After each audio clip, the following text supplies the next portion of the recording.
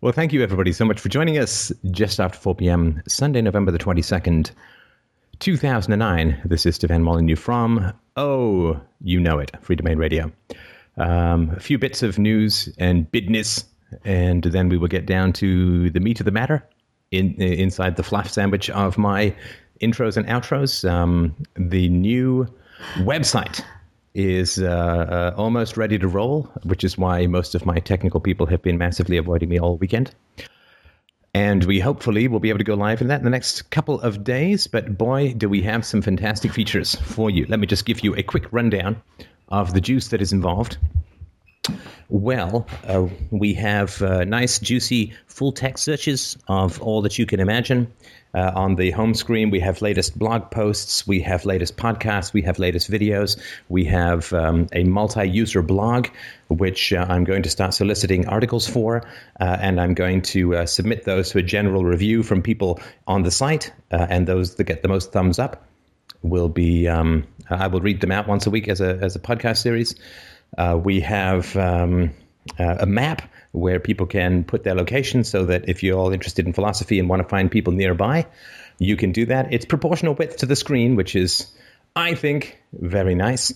You can browse by media, by calendar, by category. You can do full searches, and it dynamically tells you as you type what hits and what doesn't. And that's some nice and juicy stuff right there. And let's just see. Let me remind myself what other juicy Von Goodievilles we have. Oh, yeah.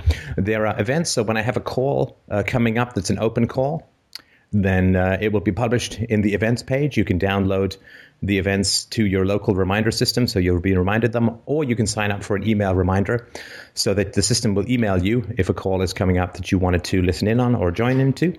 And that's, I think, pretty cool.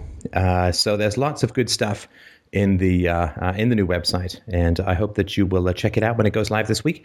And of course, feedback is always welcome. It is a work in progress. If you have not donated in a little while and you felt that the new website was good, as I think it is, it was not the cheapest thing to put together. And if you would like to chip in, that would be beyond appreciated. freedomainradio.com, and I guess it'll be the donate along the left-hand side, along the top, which will be very helpful. I also did a little video intro that's being spruced up by one of our graphics wizards to philosophy. It's about a minute, which will be available as well. It's in the About page. So that's cool.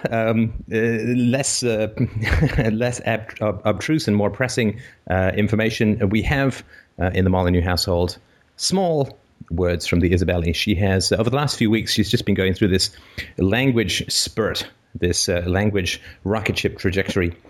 She now says a ball because we have this massive exercise ball, which is in the living room. I guess the formal room or whatever, which is empty. And we bounce her and the ball around, and she's completely thrilled with that. And so she knows the word for ball. And oh, yes, she knows the word for egg, which is quite exciting. She can spot an egg from about 4,000 miles, and then she jumps up and down and says egg. She's, what other she knows? Hello. She knows hello. She knows hands.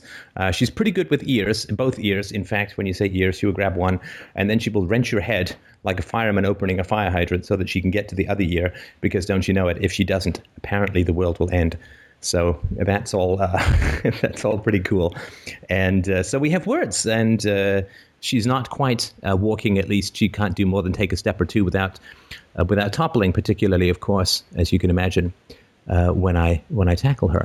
But she is she's just delightful and wonderful, and we hope that we'll post some videos. I'm sorry, I've just been so busy over the last 10 days or so with this website that I haven't had a chance to post any videos, but I will, because you all should see it. She's just staggeringly cute and completely delightful and wonderful. Though she is going through a phase where she absolutely hates being on the change table.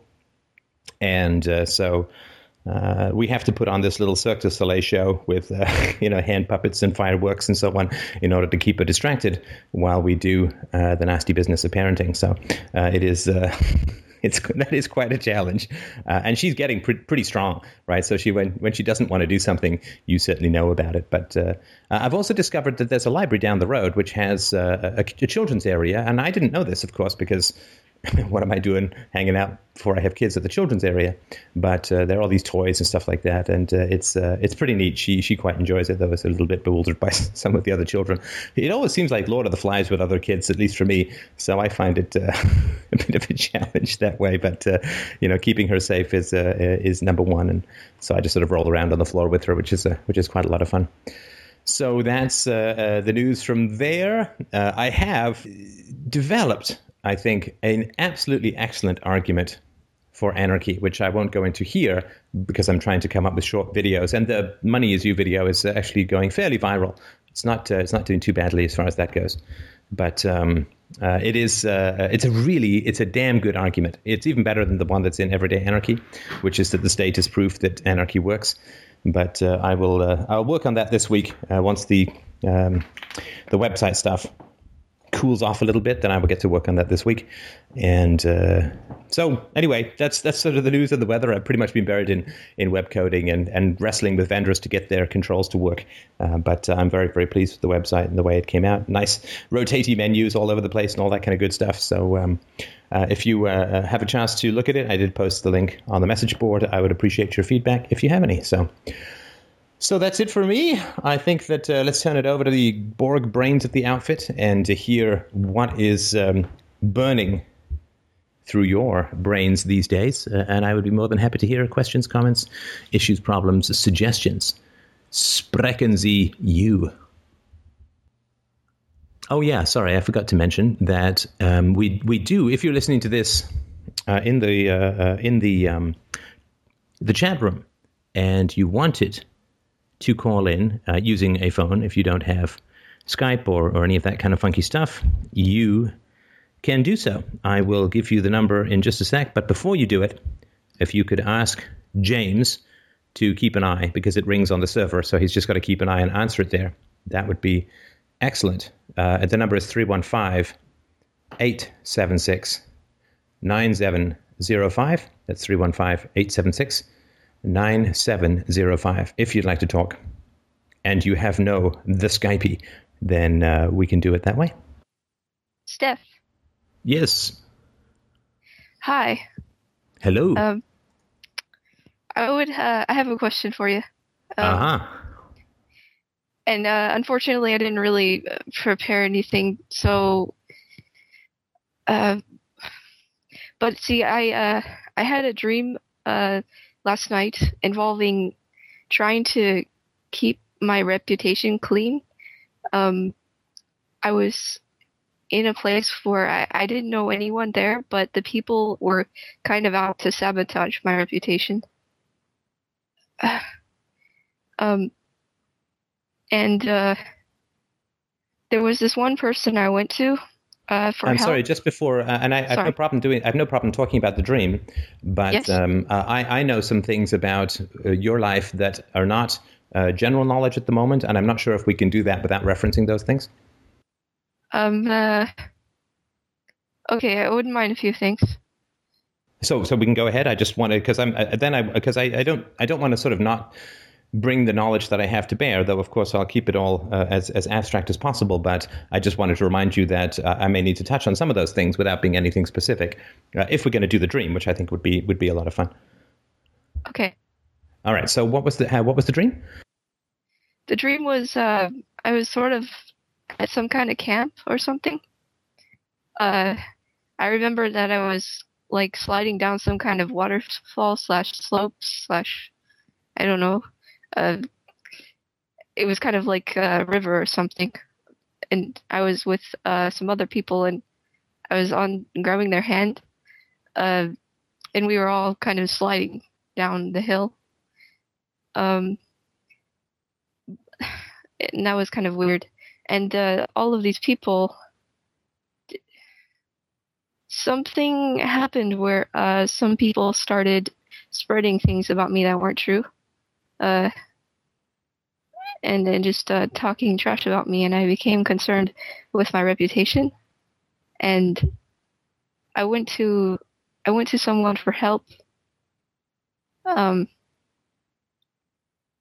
And I was trying to tell them what was true.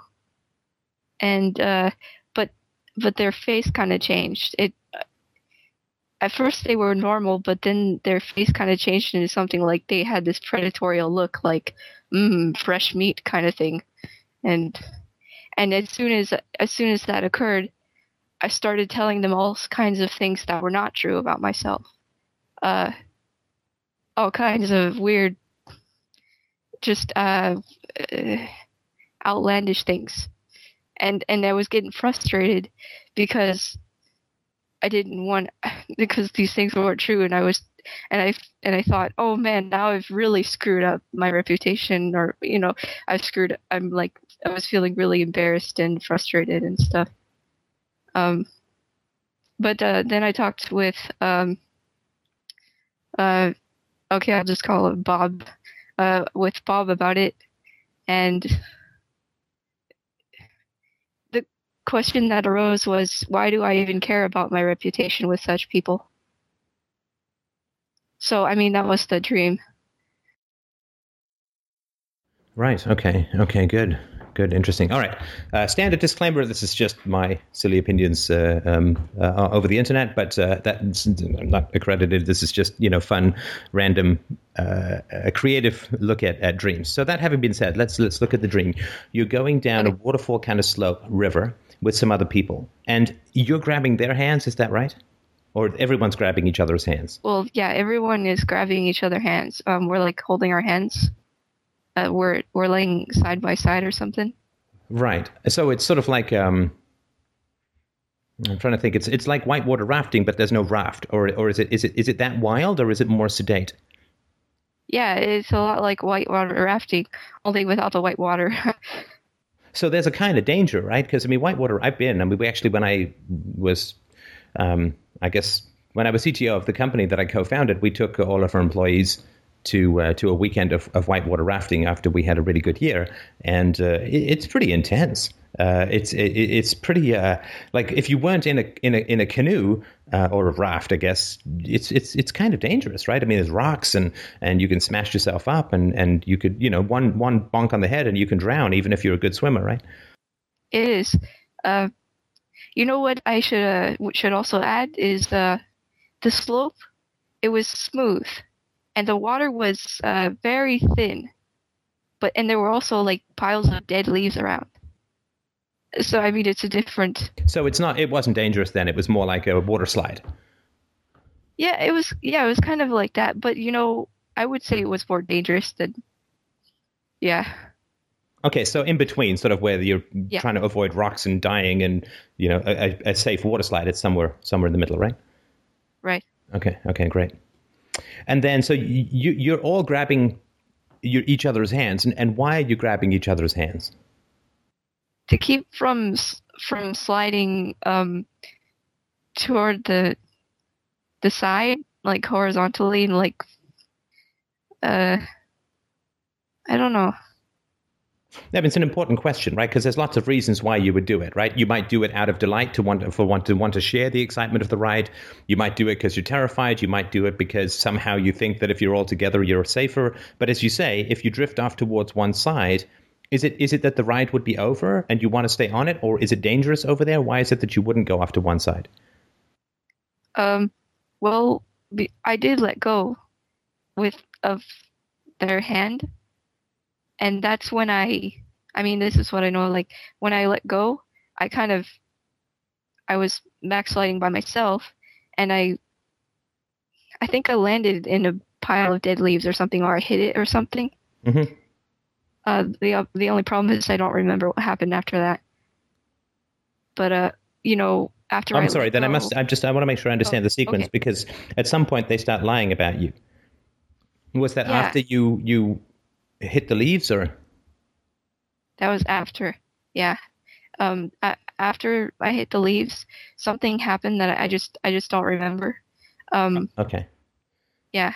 Was it a different? Sorry, was it a different environment when you found out that they were talking about you? I mean, because they would go sailing down this this water slide or whatever it is, so you wouldn't hear them necessarily talking about you. Was it a different environment when you found that out?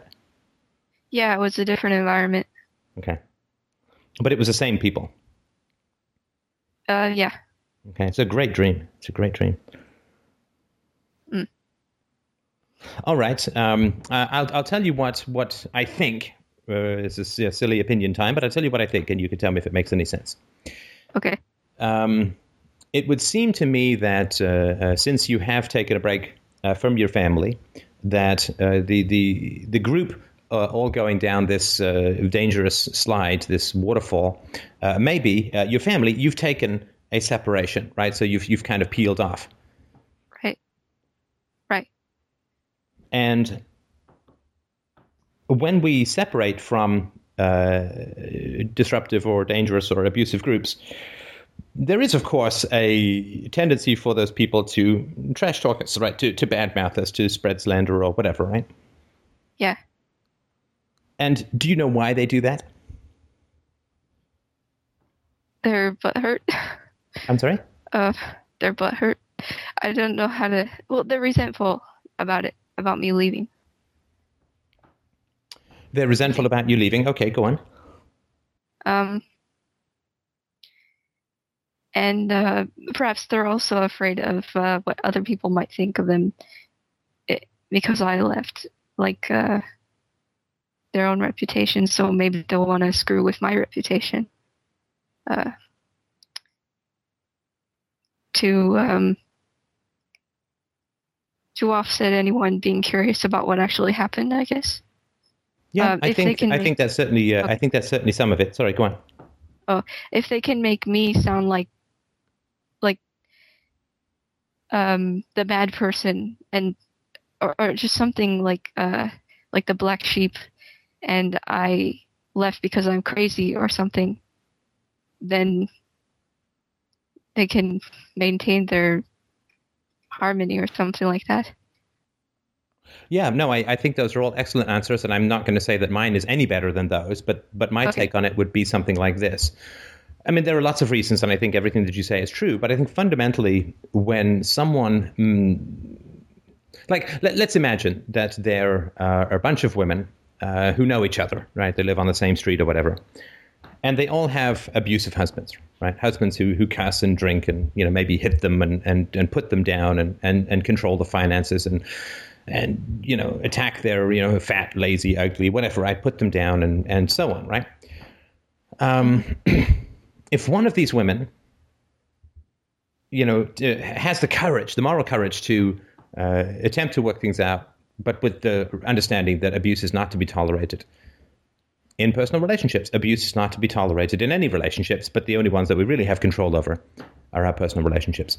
And so this one woman decides, goes to see a therapist, does all the right stuff, right? Tries to work it out, goes to see a therapist, but can't make any progress and simply will not live the rest of her life being put down. Mm-hmm. And so she leaves. She just leaves. And she tells her friends, of course, right, or whatever, right? Now, it's a little easier sometimes to figure this stuff out when we put ourselves in someone else's shoes. What are her friends who are still in the abusive marriages? What are they going to feel?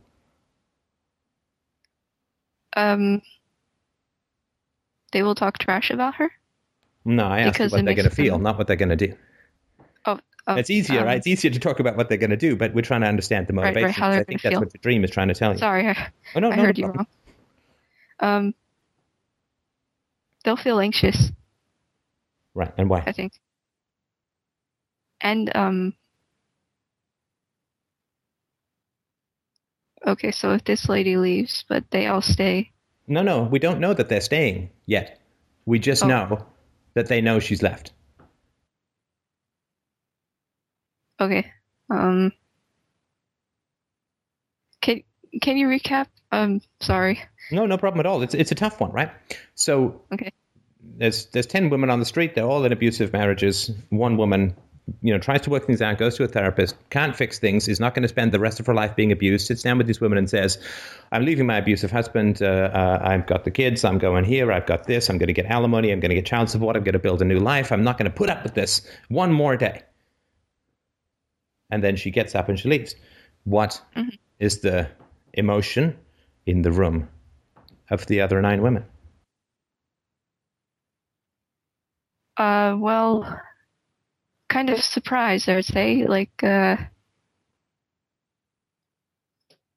kind of being like stirred out of a sleep, but not quite awakened. Stirred out of a sleep. That's a beautiful phrase. That really is. Stirred out of a sleep. That's lovely. No, that really is. It's a beautiful, beautiful poetic phrase. It's beautiful. Stirred out of a sleep. It's a little more than stirred, I would say. It's like electrocuted out of a sleep, or jolted a cattle prod, tasered out of a sleep, Yeah. right? Right. So what's the feeling? So what do they feel? What do they feel? Okay, so they're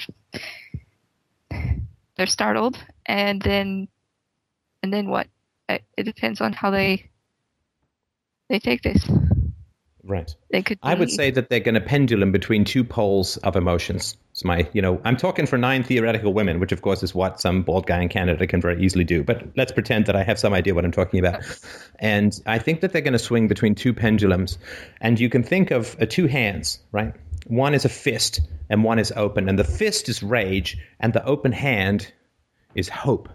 And when you have been beaten down for a long time and you see a crack in the prison wall, you see light coming in, illuminating the dust in your cell.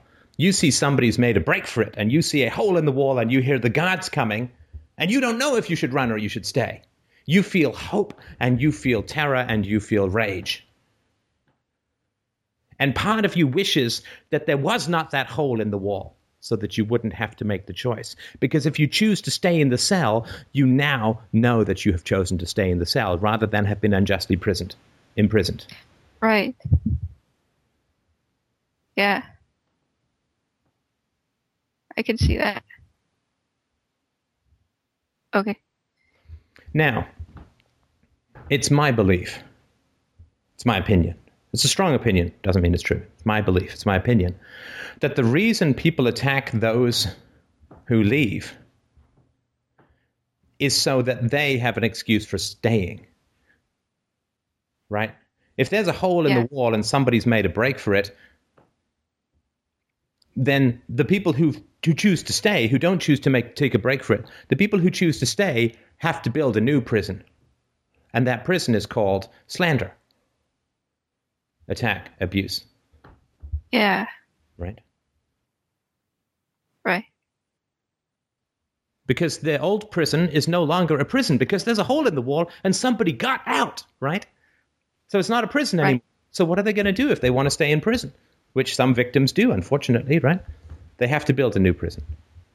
And that new prison is attack, slander.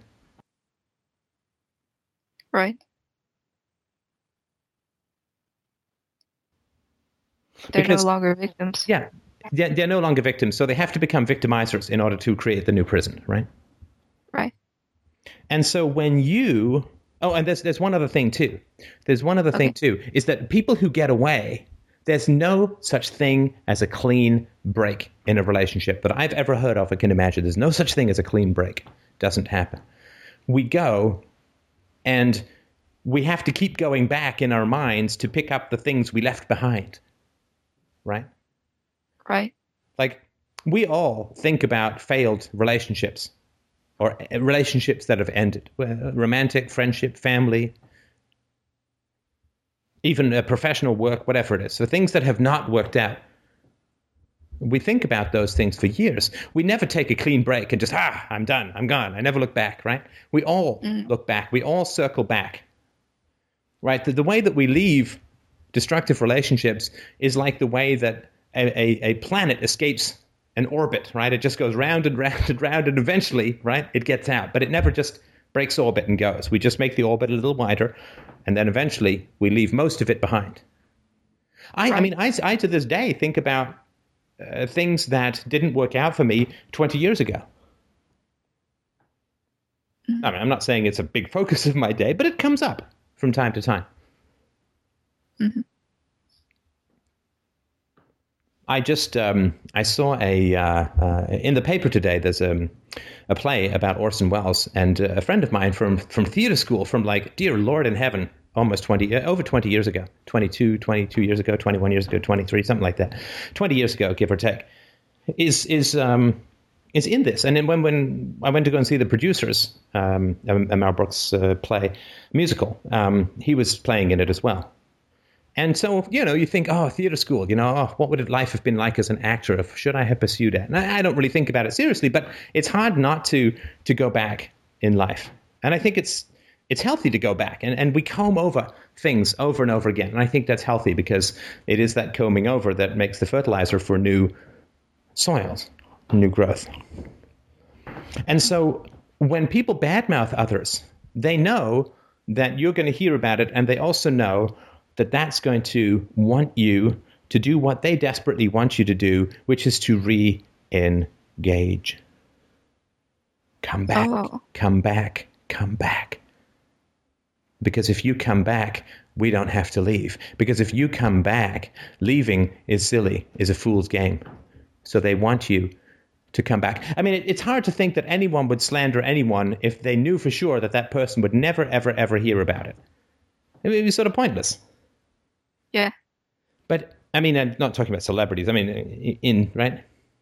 They want you to come back. And the bad-mouthing is, please come back, please re-engage, come back into the present cell and tell us that there's nothing out there. And it's not a prison cell. Because that's what you do in the dream.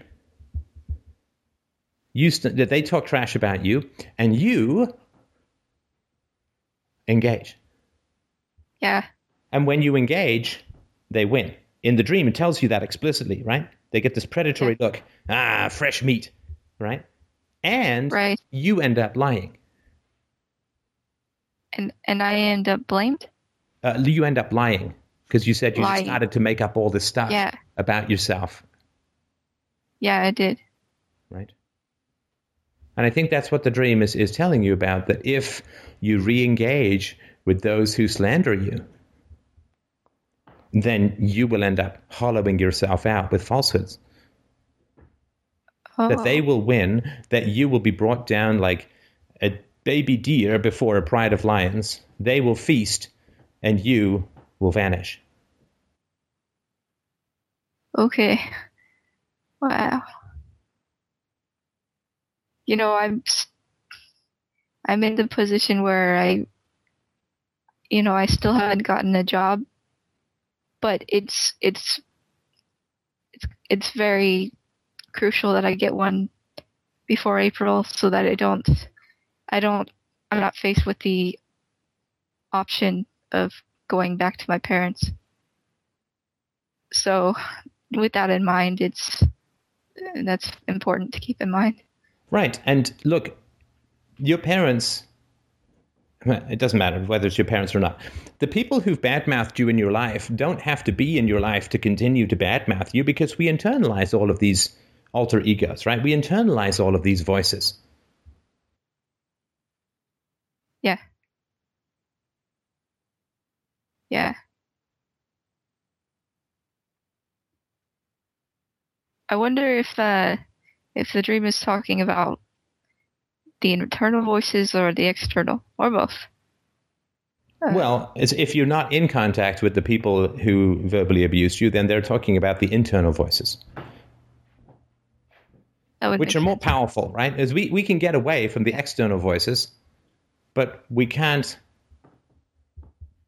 get away from the internal voices. It's like there's a fire on our skin and there's a fire in our heart that is consuming us, and we can put out the fire on our skin, but the real challenge is putting out the fire that is consuming us in our hearts, right? Right. We can walk away from a fire. We can put the fire out that's on our clothing, but putting the fire out in our hearts, living with some soothing, calming coolness in our lives when we've grown up in a situation of abuse, that is the real challenge. Yeah. And of course, not recreating the fire on the skin to distract yourself from the continued fire in the heart, which means not getting into abusive relationships again, right? Mm-hmm. It's a bit of a tangent, but I mean, there is something that I wanted to add.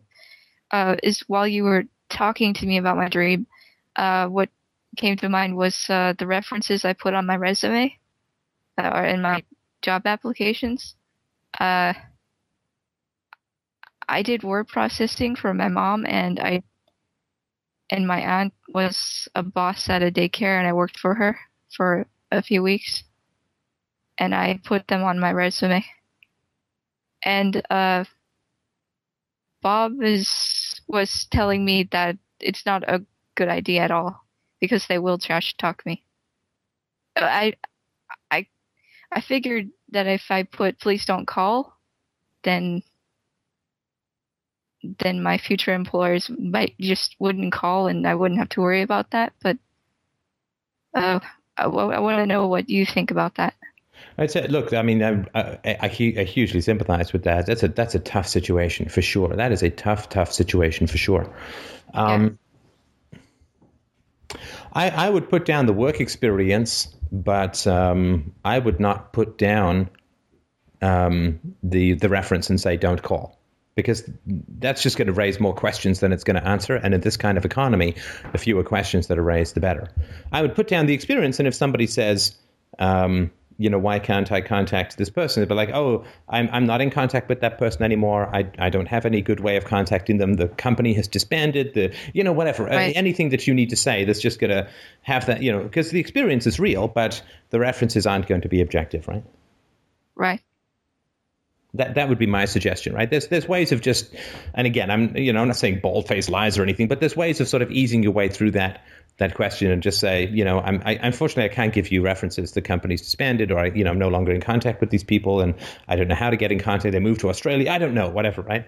But right. I'm no longer able to be in contact with these people, or whatever, right? Don't say that they're family or anything like that, but that would be my suggestion. And most places that you go, like when I started temping, which is, I guess, what you're looking to do, they don't care so much about the work experience. What they do care about is your competence with particular packages. And back in the day that I was doing it, it was WordPerfect 5.1 for DOS, which was way back in the day. But what they did was they put me through a test, right, to say, well, what keystrokes do you do to, format and print and all this kind of stuff, and how do you save in different directories and all that. How do you create backups? Right. So if I knew that stuff, then they didn't really care what my actual work contacts were, because everybody's got to start somewhere.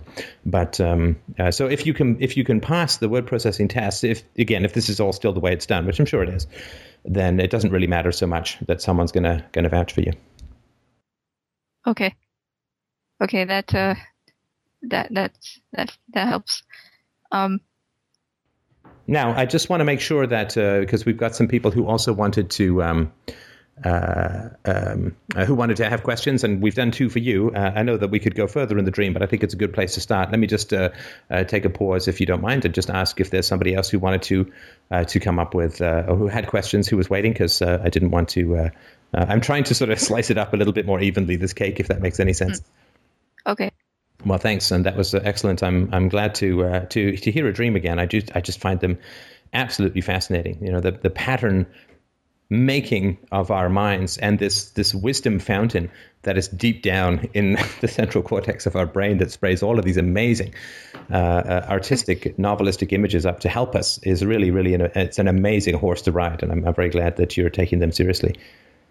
Seth, I do have another question, but I mean, if anybody else has questions right now, I'll let them go. But if it's okay with you, later on, I'd like to ask another. Yeah, if we have time, absolutely. I'd be happy to listen. But let's. I know that there were some other people who contacted me beforehand saying that they wanted to ask some questions. So if those people, or one of those at a time, would like to step up, this and now would be the time. All right. Thank you. Thank you. Hi there, Steph. Oh, hey, how's it going? Oh, pretty good. Good, nice to hear from you again. Oh, yeah, thanks. It's been a very long time. I've been quite busy lately.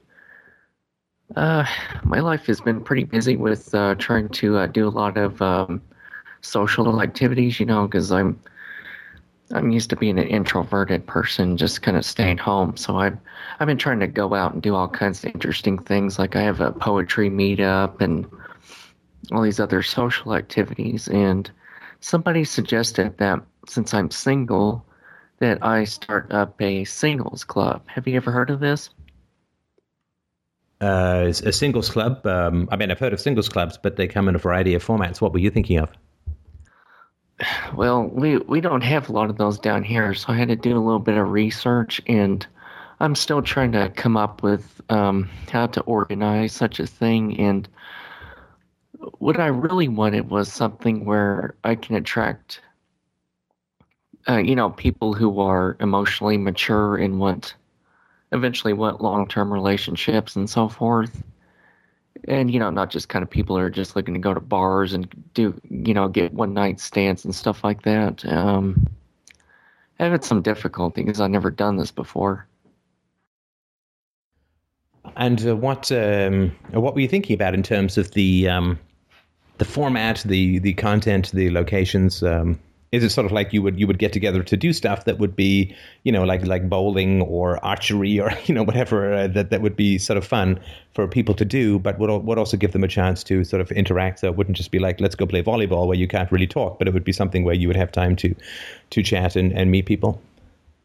Oh yeah, absolutely. Yeah, I want something that's very social and hopefully kind of natural. So, get people together and you give them options to like play games or something, and maybe once in a while go out to eat like at a restaurant together and, play games where people might get a chance to casually share something about themselves. And I'm hoping through that people will develop friendships and eventually maybe even deeper relationships from that, if that makes any sense.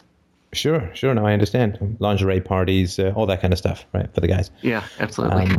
Right, some beer. I think that's interesting. And what would your goal in doing that be?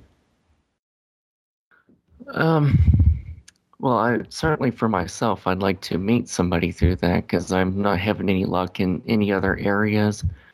And, I certainly would like to help other people because I am kind of a helpful person.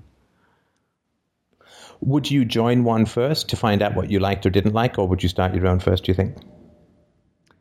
Well, unfortunately, there's not any close to where I live that I could join. Otherwise, I would just do that first. But I think this might be something I might have to start because there's just not that kind of thing around here. Wow, you found a chilling vortex of market failure. It's all over. There is no such thing as the free market. Okay. No, that's good. I mean, if you want it and it's not there, it's not a bad thing to provide. I mean, I certainly looked for philosophy shows before I started Free Domain Radio, and I couldn't find any that I thought were good. So it's okay. I mean, if you can't find something, other people might be as well. I think it's a challenge. I think it's a very good challenge, and I think it's a particularly exciting challenge for somebody like yourself, who is to say you've got more of a history of introversion. Right. I tell you this. I tell you this from my experience. Again, it may match yours, it may not. But one of the reasons that it's tough to meet someone to date, right, someone to have a relationship, a romantic relationship with, is that we're all afraid of rejection. And rejection is a sort of constant fear of human beings, and it's not a bad fear to have. I mean, people who aren't at all afraid of rejection are kind of crazy, right? So it's a good fear to have. But I would say that the rejection that you're likely to face in dating is much less than the rejection you're going to face when trying to organize people to do something. At least that's sort of been my experience, that it is a real challenge. But lots of people will say that they want to do stuff, that they want to help, that they want to write this, that, and the other, right? But when it actually comes to doing stuff, people always seem to be just that little bit too busy or whatever, right? Right. And so you have to develop a bit of a thick skin when it comes to organizing stuff for people. I mean, a totally minor example, and there have been some people who've really helped, but lots of people wanted to help out with the website thing, and I'm like, hey, let's have a conference call, and here's the roadmap and all that, and no one showed up.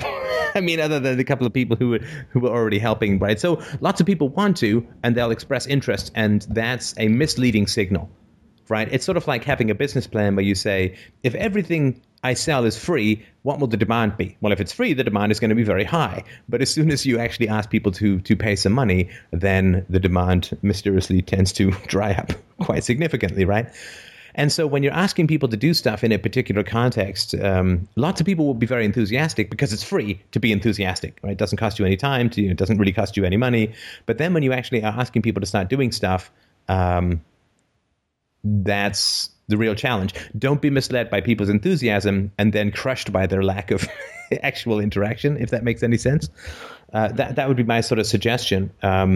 Although I will say this, that if you do pull it off, and I'm sure that you can, I mean, you're very intelligent, resourceful, and nice fellow, then it will be a very huge step forward, I think, for you, if not to sound at all like, pat, good boy, step forward, whatever, right? I mean, just to be encouraging. I think it would be a good step forward to you. And I also think it would kind of put you in an alpha male position as the organizer of this group. And I think that will be positive for you. Yeah, that's great. Yeah, I mean, I'd be happy if I could just set it up and just get, just a handful of people that, we all find some value in it. And, I mean, I do take that part of Free Domain Radio that says, be a beacon of light for other people. And I try to do that. Right. And my suggestion would be for the first meeting, bring probably, I would say, 2 to 3 women's outfits, because if it turns into a complete circle round sausage fest, you're going to have to eeny, meeny, miny about who's going to end up being the women for the night, and that's something that will be very eye-opening, I think, for a variety of people in the meetup. Yeah, definitely.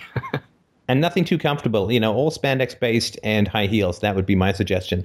Then it can be a really revealing exercise in many ways, and we can find out who's Jewish, who's not, all that kind of stuff. Right. Yeah. And as far as, I mean, I'm no organizational genius, as anybody who's worked with me knows, but I will say this, that the only thing that I've been able to do that has really, really worked is you just grit your teeth and you just keep frickin' doing it like it's happening. You just keep doing it like it's actually happening. And eventually it just happens. People are very resistant to new things, right? Because new things can, they don't often work out, and people don't want to get involved in something if it's just going to fizzle out, like, let's do a wiki of Q&As for Free Domain Radio. Everybody spends, a weekend doing it, and then it fizzles out, and that weekend was wasted, right? So people don't want to do stuff where it's going to fizzle out. They don't want to get involved. They don't want to invest energy where it's going to fizzle out. The stuff that works is the stuff where you just keep freaking do it like it's happening. And then once people get that it's not going to fizzle out, then they will end up recognizing that their time is not going to be wasted. Like, you don't want to get 7 guys to show up at a bar or a restaurant and then never see them again, because they all, I get my hopes up, I'm going to dress up, maybe I'll meet someone, and and then they get disappointed, but you just have to keep pressing on like it's actually happening.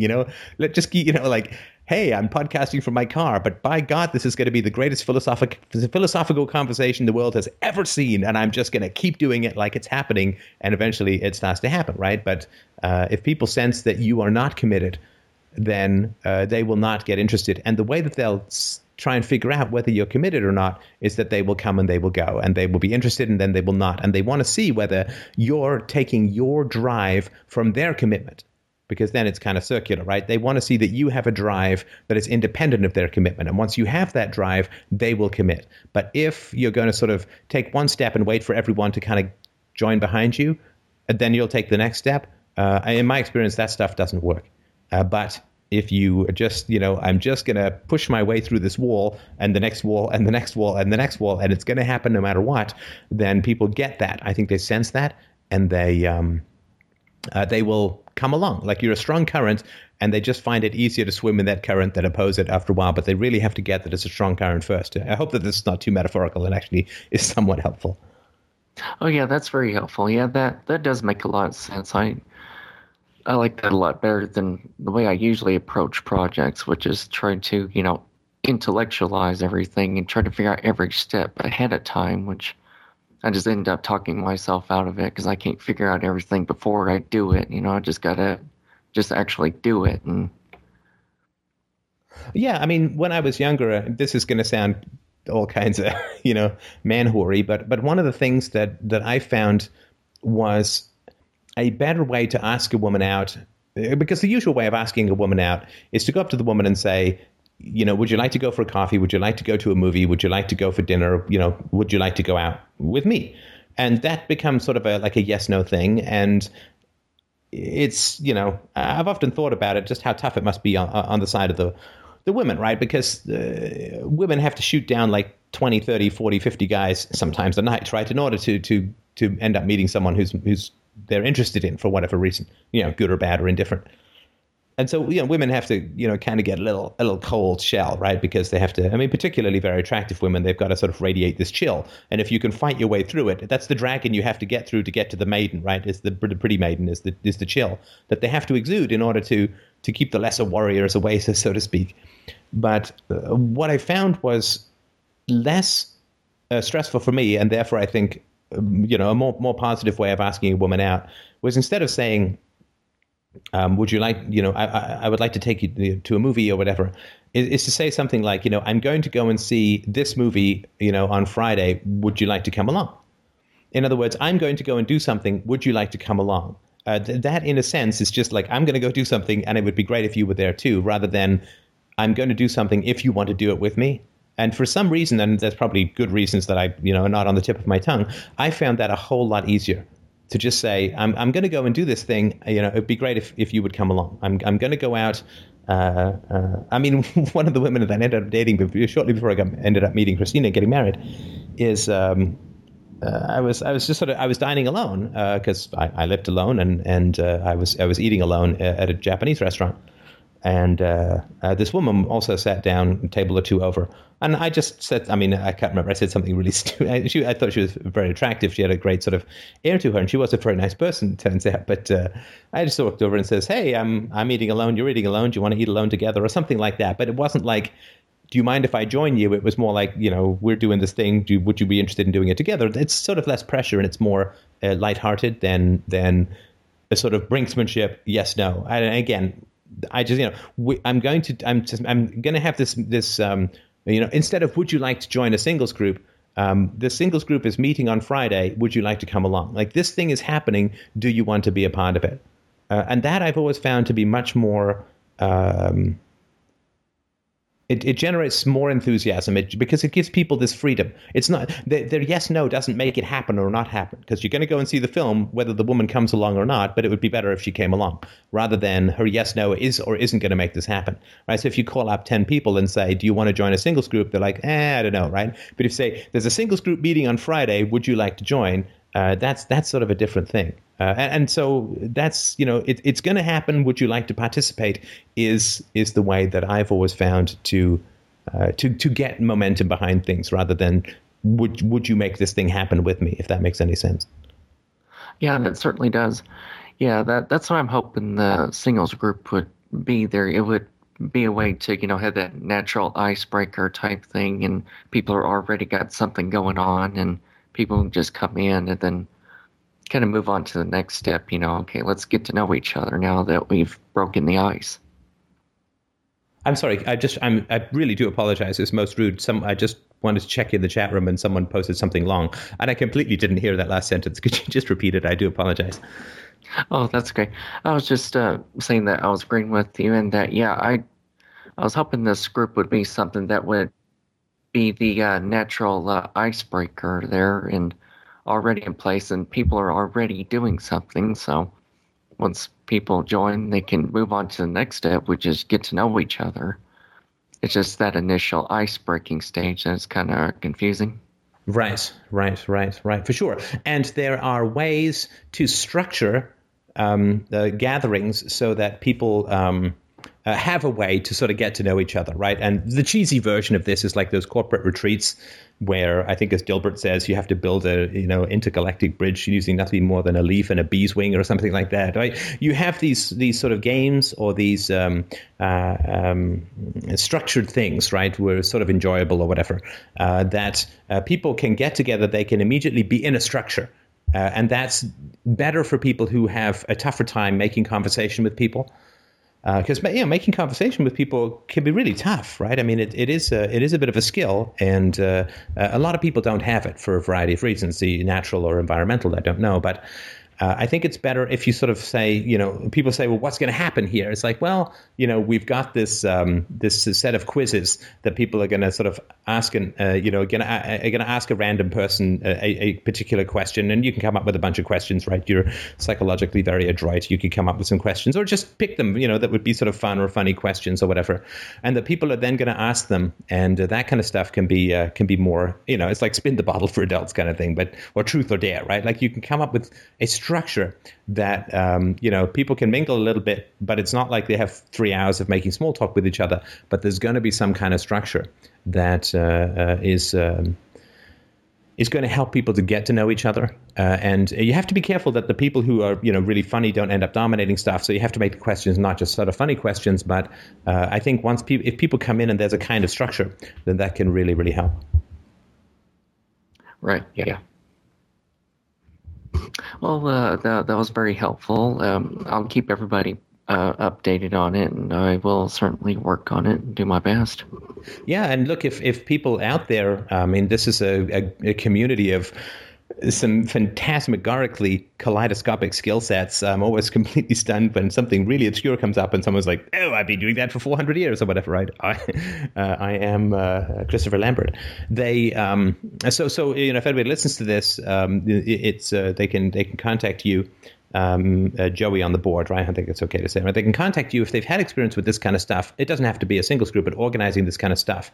I think that's really helpful. There's ways to get people interested, especially using social networks, right? Like Facebook or whatever, geographically specific locations. I think that could be really helpful. So if anyone has any experience with this kind of stuff, I think that would be great to have some calls with some people and lean on their expertise, right? We always have this idea that we have to reinvent the wheel, and it's generally a very bad idea. Mm-hmm. Yeah. Thank you. You're very welcome, and please do keep us posted. And did you get feedback on your paper yet? Your master's? Yes, I got some feedback from my professors. I mean, everybody at my university likes it, even though it didn't turn out the way I wanted it to. I mean, it's a small university, so I mean, I wasn't able to do everything experimentally I wanted to do. I was trying to send it to Lloyd DeMoss, but it's kind of one of those things. You send it to him, and he's like, "Well, it didn't open," so that was frustrating. But yeah, if you'd like to send it to me, I can put it on as a website page, and I can send it to him from there if you'd like, because then that's a can't miss thing. Absolutely, yeah. Right now, I'm just trying to spread it out to anybody who would be interested in it, and hopefully somebody will replicate my study one of these days and do something with it. Right. That'd be great. Yeah, no, it's good, and I'm glad that you got some positive feedback. Did you end up getting? Did you get a mark? Did you want to talk about that? I'm just kind of curious how that shook out. Mm-hmm. I got an A+ on it, and I already got my master's degree. And hey, right now, congratulations! Thanks. Right now, I am teaching psychology at that university, and fixing to start at a second college, just teaching psychology at the moment. Wow, that is fantastic. That is fantastic. I would, if you ever end up taping one of your lectures, just send it to me. I mean, just for my own personal consumption, I'd like to hear how it goes. I think it's absolutely fascinating. I love listening to psych lectures. There's some great ones from Alison Glopnik. But if you ever did do that, I'd love to hear them. Absolutely. There's just one college I'm working for now. They got this great web course system where, you do the online course thing, and they give you the option to do podcasts if you want to. And I'm really looking forward to taking them up on that offer. Oh, yeah. Well, that would be great. Do keep us posted. I'm sure that you have some great material for people to listen to. And, kudos and congratulations. A master's is a tough thing. It really, I'm sure it's not as tough as a PhD, but a master's I certainly found was a great challenge. And an A+ is a significantly great mark. So, I mean, it certainly is better than the mark I got on my master's, which means that I'm now filled with rage and resentment. But hope. Actually, no hope, because I'm not going back. But congratulations. I think that's just fantastic. You should be, I'm sure you are, enormously proud. Yes, thank you very much. You're welcome. All right. Do you have More questions for people, eh? Do not make me speak in an outrageous French accent, eh? Because it's tough on the throat. I will do anything to stop you from speaking in that accent stuff. Fair enough. I think that's quite wise. I've been wanting to ask you this for about 2 weeks, but since it's another dream, I know that you probably don't want to do two in the same thing. So I can wait till next week if you want. No, hold on. Just, I mean, if nobody has any other questions right now, I'm happy to do another one. I sort of miss the dream things because I find them just completely fascinating things to perform wild speculations on. But if anybody else has a non-dream thing, I did get a question, a sort of more technical question in the chat room. What is your take on the question, can induction be justified? And I think induction can be justified if the woman is having a real trouble getting labor to start naturally. But anyway, we'll come back to that. He didn't want to talk about it. So let's just pause for another second in case anybody had another yearning burning. And if not, then we will go straight into the dream. Going once. Going twice, eh? Okay, go. Lovely. So just for a bit of context, I've gotten, let me turn my Skype sounds off. I've just recently gotten back into therapy again. I got a recommendation of someone who's going for their master's. So they're doing therapy as part of getting their doctorate. So I'm getting therapy at a reduced rate, which is lovely. So I had this dream the night before I first met this woman. And it was actually freaking me out a little bit on the phone because she sounds wonderful. And when I met her later in the day, she was wonderful. However, she's a relatively young woman, which, given my thing with women was a little bit weird. Sorry, anyway, just you and I are a little bit far away in terms of age. Sorry, there's a lot of echo here. Do you have a headset? I don't. Oh yeah, no problem. I just, if you do, is she like in her 20s or her 30s? Because relatively young probably means slightly different things to you and I. So I just wanted to get a bit more of a sense of that. She's maybe, I would say that the upper bound in her age is probably 32. She couldn't be any more than that. All right. Okay. So the night before I met her, I had this dream, and this is what I wrote down in my journal. I'm on a playground with a lot of other adults. The first day, because the dream's broken down into 2 days, I climb up a piece of equipment, and my fear of falling, which I do have in real life, psychs me out and completely prevents me from climbing down from this high playground equipment on my own until somebody comes. Sorry. I'm sorry to interrupt. You said, I'm sorry, I just want to make sure, I normally will listen to the whole dream, but I want to make sure I get this part up front. You say that you're on a playground with lots of other adults. Is it an adult playground? No, it's a kid's playground, but there are only adults around. So, and are the adults playing or just standing around? Some of them are playing, and others are just standing around in little groups. And is it an adult playground like a kid's playground but bigger, or like an adult playground like, I don't know, the Playboy Mansion? It's like a kid's playground. It has everything that, my elementary school playground had, but it's just a little bit bigger. It's kind of scaled up for adults. Okay, got it. Thanks.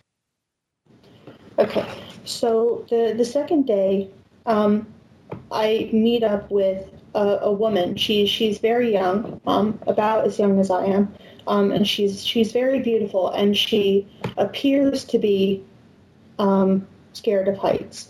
So I show her some progressively harder tricks on the playground equipment, and we go, through the day progressively higher and higher each time. She runs off and brings back some of her other friends. Meanwhile, since, we've climbed up to this highest part of the playground, I am just completely frozen on top of it, and I'm very scared to climb down. I was fine while she was with me, and while I was showing her how to basically play on it, but once she left, I was just terrified.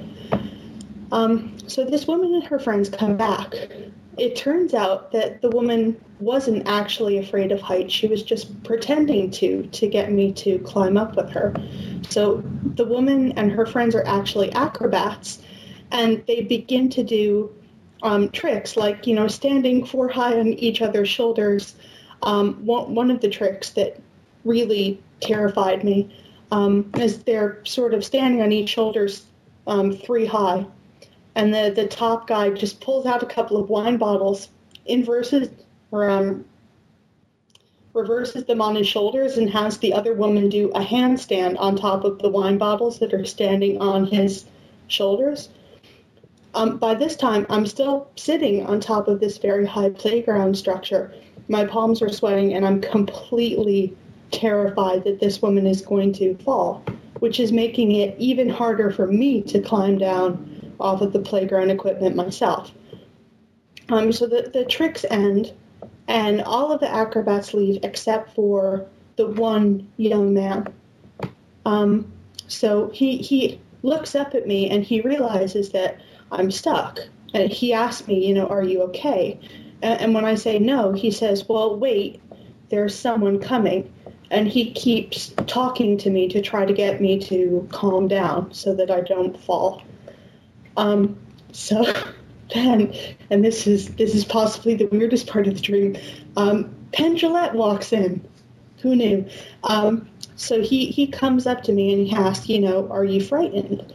I say, yes. And I start to say something about something like a story that I heard in one of those little videos that he does.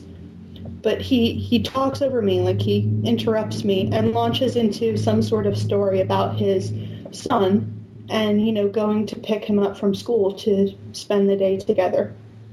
He isn't rude about talking over me. In fact, he's just trying to talk me out of basically my freak out.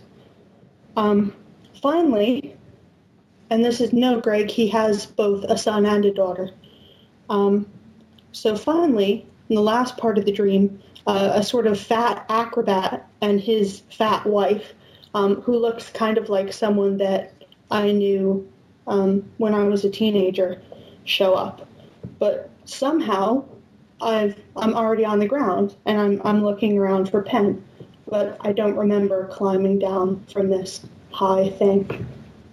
And I woke up after that. Excellent dream. All right, so let me just make sure I understand it. So you're in this daycare, and you said it was the second day. So the first day you're just playing, and you have this fear of falling, which you also have in real life. This young and beautiful woman comes, she says, I'm scared of heights. And you're like, I'll teach you how to not be scared of heights. Is that right? Yeah, so I told her that I would teach her how to play on this thing and kept, going higher and higher with her. And did you tell her about your fear of heights? No. Uh-huh. Okay. So that's important, right? It's not bad, right? It's just a dream, but it's important that you didn't tell her something that was true, right? That you feigned a kind of confidence that you didn't have. And it was interesting, but I didn't even feel the fear of heights when she was with me. We were climbing on these things, and I didn't feel it. I wasn't scared when I was with her. No, I think you're right. I mean, I think that's very important. I think, well, I'll tell you why I think that might be the case. But you climb higher and higher, and then she goes and gets her friends. And then you're frightened because you don't know if you're going to be able to get down. And it turns out that this woman's an acrobat and her friends are all acrobatic. And then they start doing these tricks and you're terrified that she's going to fall. And then there's this guy. And what was the bit about the wine glasses? I just sort of missed that. So the last trick was, all of the acrobats are standing on each other's shoulders.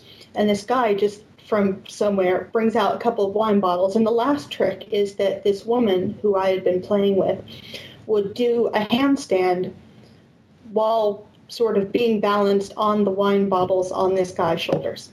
Right. Well, it's quite a trick. And then the guy ends up talking about, like, we're going to help you get you down and that kind of stuff. Is that right? Everybody, all the other acrobats leave, and then he looks up at me, and he asks me, "Are you scared?" And when I say yes, he says, "Hold on, there's somebody else coming." And then Penn Jillette comes. Is that right? Yeah. He's just the big one, right? Yes. Okay. And he talks about picking up his kids and this and that, and then you end up back on the ground. Yes. Right. All right. Well, do you have a theory about what the dream is about? I had a couple of theories, neither of which kind of seem to fit. So there's the I've gotten a couple of emails recently from people who have listened to podcasts that I've done with you and have emailed me saying, like, "Thank you for putting out these things. They've really helped me."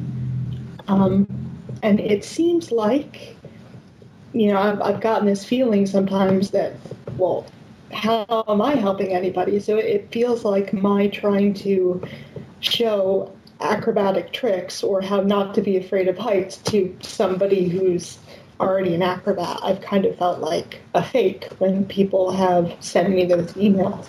Right.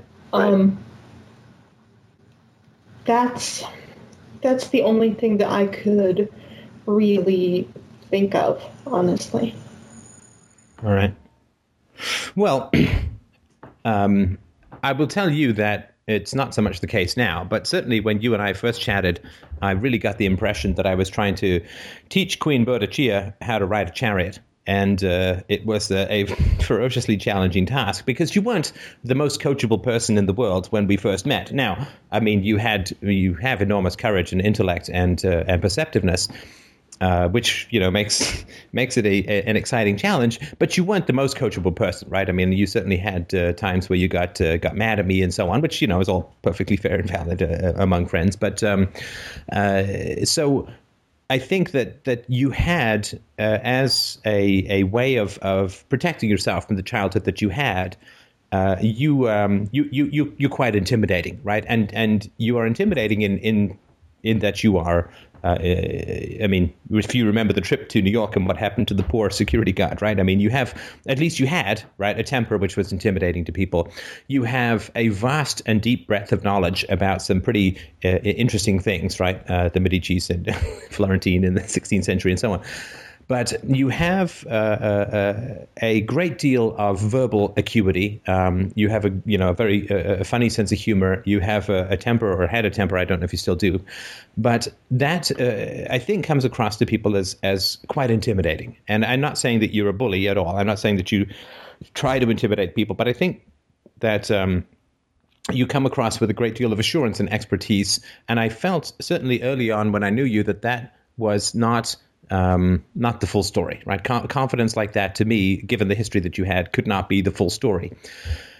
And one of the challenges of going into a therapy is the challenge of vulnerability, right? Which is, I am going to give somebody, I'm going to open up my heart. I'm going to let them get up into their wet red elbows and rummage around to their heart's content, right? And that is a seriously difficult thing to do to people who've grown up with difficult or abusive histories, right? Because vulnerability in the face of an abuser is like going, when you're strapped down in the torture chamber and you say to the torturer, no, it doesn't hurt when you do this, but it really hurts when you do this. They're like, hey, thanks, because that's my goal, right?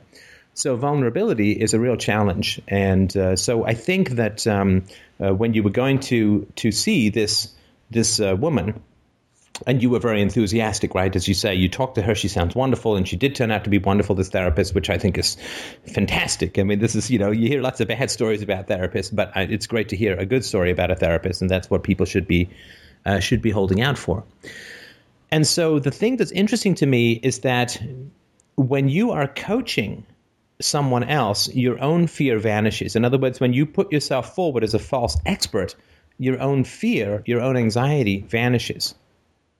And I think that, and I'm not sure, right, obviously, but I think that's an important thing in your life, because when you go to see a therapist, you can't put yourself forward as an expert, right?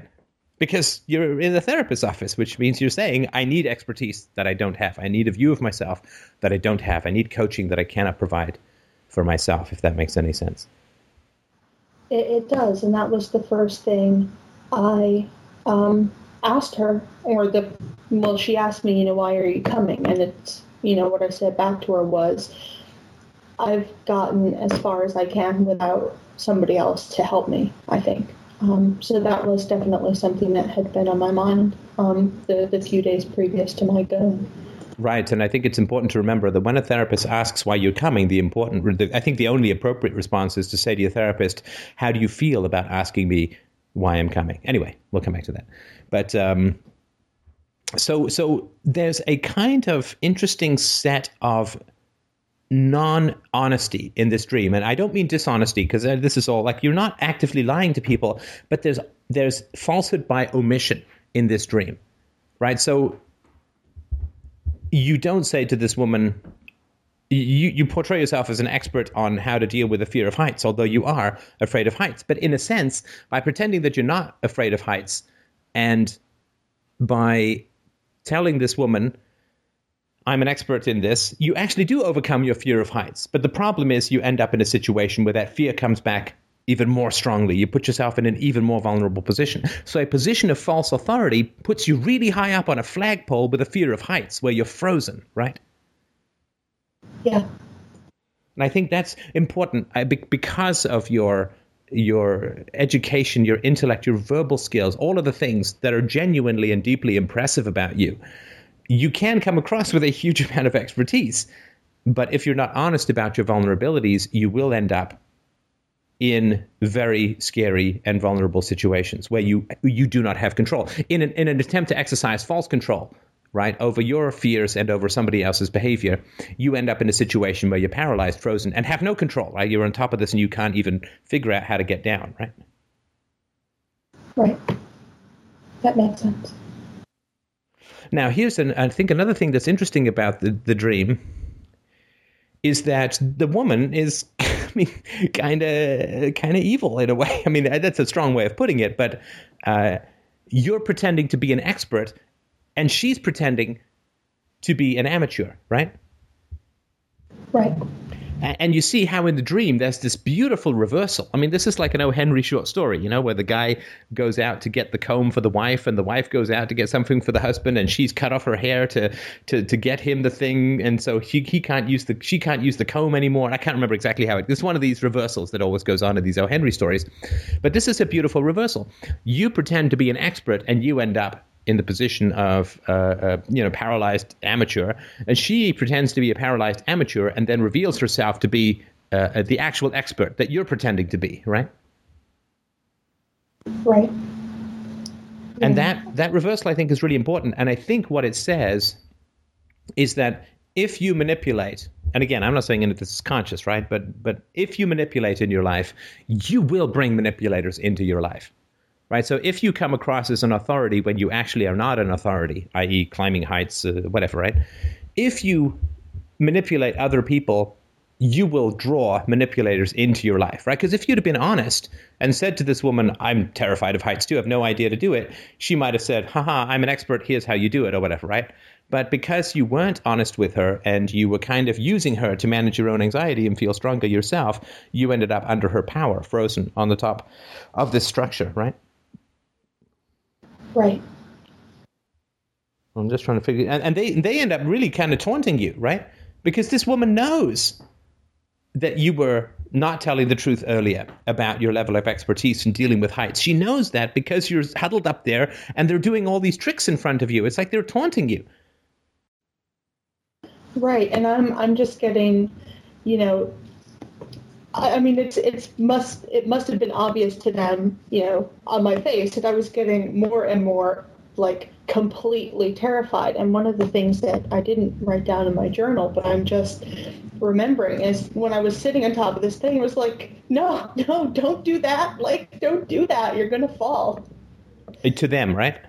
Yeah. Right. So the interesting thing is that you're still bossing them around, right? I mean, that's amazing. They're the acrobats. You can't even climb off a high thing, and you're telling them how to be safe, right? But you don't know how to be safe. You're still focusing on what is dangerous to them without focusing on what is dangerous to you, right? Which is to pretend to have an authority that you don't have. Right. And I mean, it is obviously completely ludicrous by that point, because I'm not actually talking about them, right? Because I mean, it's obvious to me at that point that like they are acrobats, like they're not going to fall. So I'm not actually, even though I'm addressing them, I'm not actually addressing them, if that makes sense. Right. And you also, this is, I was saying that there's this falsehood throughout the dream. You're also not, like, look at all the options you could have done, right? When she climbed down, you could have said, wait, I was only kidding. I wasn't really honest. I'm not an expert. I'm actually quite frightened to be up here, right? You didn't fess up, so to speak, right? Right. When she comes back and she's a gymnast, you didn't say, wait a second, okay, I didn't tell the truth about my fear of heights, but you sure as hell didn't tell the truth about being a gymnast, so why did you do this to me? Right. Right, so there is a kind of self-censorship, a silencing of the self that goes throughout this whole dream, right? Yeah. And even the solution, see, I'm always wary when solutions magically appear and you don't learn anything, right? In dreams, I'm cautious about this in my own because you don't know how you get back down to the ground, right? Right. It's, like magic pen Gillette shows up and then, hey, suddenly what? How did I get down? Right. That's not a good sign. What the dream is telling you is you don't know how to get yourself out of a situation of falsehood. Right. Right. And that's really important, because if you don't know how to get yourself out of a situation of falsehood, the only thing that you can do is just kind of keep ignoring things and hope that everyone else will ignore it until it kind of goes away magically, Right.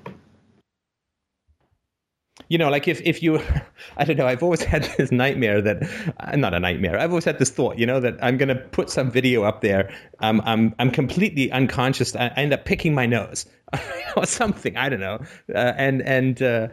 And I post a video and I haven't thought of, I was so listening to something or whatever. It just says, I just picked my nose or something like that, right? And imagine if I was showing this, to a group of 200 people, right? And right up there, I'm digging for gold right up to my eyeball, up to my elbow, right?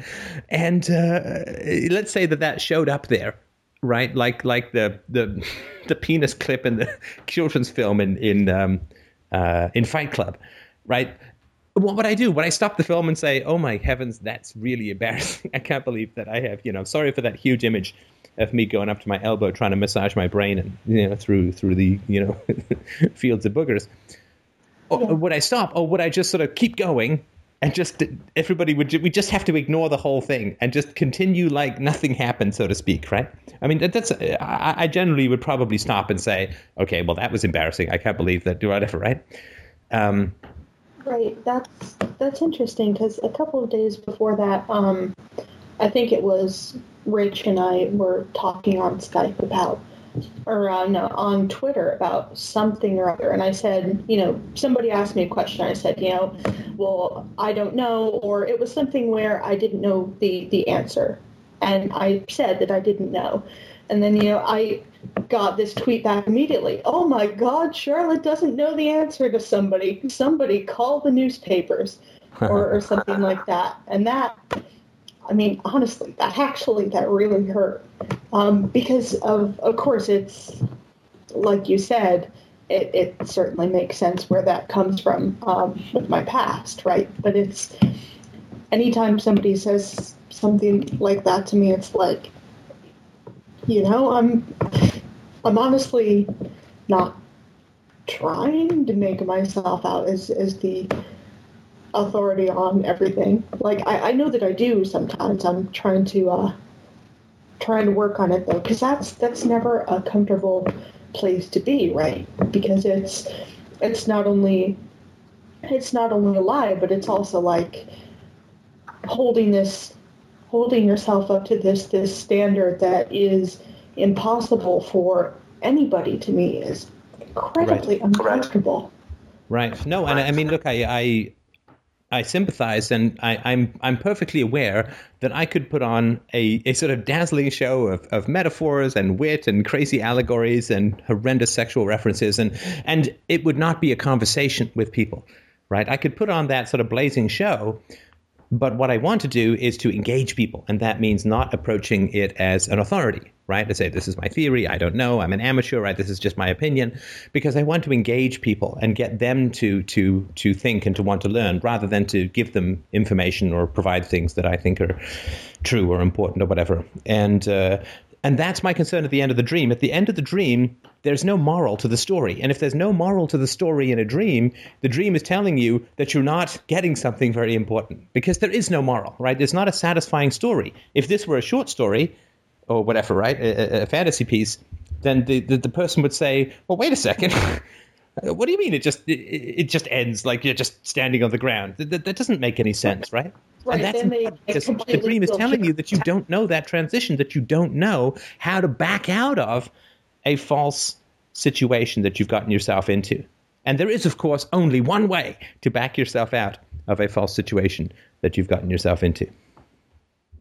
Right, which is to be, completely vulnerable again and say, hey, I've said all this stuff and I was completely bullshitting you. I'm sorry. Right. Yeah, it's like, hey, remember that fork in the road about, I don't know, 3 months back? I mean, that thing where I said that? I mean, I remember when I was getting my job in the daycare. I was desperate for money, and this was actually one of the better paying jobs around, because I was, my brother and I were putting us, we're paying our own bills and all that, right? So I was only 15. And I had to, and I found out halfway through the interview process that you had to be 16, and I wasn't going to be 16, I don't know, for another 8 months or something like that to get this job. And I was in a state of nature. I don't feel bad about it. I mean, society wasn't giving me anything. For me, it was like better than shoplifting, which was my earlier way of dealing with it. But so I was just like, what do I have to say to get this job or whatever? And it turned out, so I just lied. And of course I looked older. I always have, because I had a high forehead back then and all, right? But I ended up having to go for a chest x-ray. Apparently that's some law. And then the chest x-ray, they put my date of birth there, right? And I said to the woman who was hiring me on my 4th or 5th interview, I said, listen, here's my chest x-ray. There's my date of birth. I lied about it, but I really need this job, and I also want this job. I really like kids, and kids, they warm to me, and blah, blah, blah, blah, blah, right? And she was fine with it. I think, sometimes that kind of vulnerability with the right kind of person, it can be really, really productive and helpful. And so I got the job, and it was a lifesaver, and it kept us in rent and food for quite some time, and got me out of school 20 minutes early every day as well, because I told them I had to leave to get a job because I was paying rent, and teachers are all like, okay, because, they care so much about their students. But those kinds of situations where you just have to say, look, I lied, and here's why. I'm really sorry. I won't do it again. Like, it's a vulnerable position to be in, because when you've got the goods on someone, when someone has done something wrong to you, that gives you a lot of power over them, right? When someone says, I did wrong to you, I lied to you, I cheated on you, I did X, Y, and Z, it gives you a lot of power over them. And how people use that power is often not very good at all. Not very good at all. And certainly we've had a lot of experience in that, you and I, right? And others in this conversation, that when you confess a wrong to someone, they can hold it over you for a long, long, long, long, long time. Yeah. And so I don't think you know how to back out of that blind alley. And I think the dream is telling you that your only strategy is to focus on other people and not bring up any reality in the situation. Like, I'm stuck here, I'm frozen, I'm terrified, I lied to you earlier, why are you lying to me now? Why are you all doing these tricks when no one's paying you? Why are you all showing off to me about how confident you are in terms of heights when I'm shaking up here on the top of a flagpole?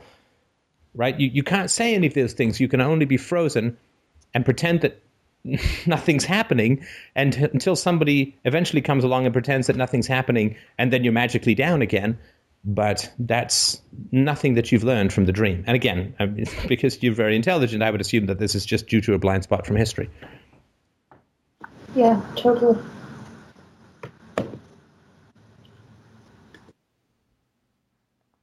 Wow, this has been incredibly helpful. Thank you so much, Steph. Oh, you're very welcome. It's a great dream, and I'm bring them on. It's been months since we've been done dreams for a variety of reasons, but I find them fascinating, and I think that they're hugely important, especially the ones that are really vivid that you remember. So thank you for bringing it up. I really appreciate that. Thanks. All right, let's see if we have any other questions, and if not, we can go back to our original female caller. Hello, Steph. Hey. I wanted to call you because I've been having a lot of trouble recently. Oh, what's up? I've been kind of turning into a jerk, if I could put it that way. You can put it any way that you want. So please go.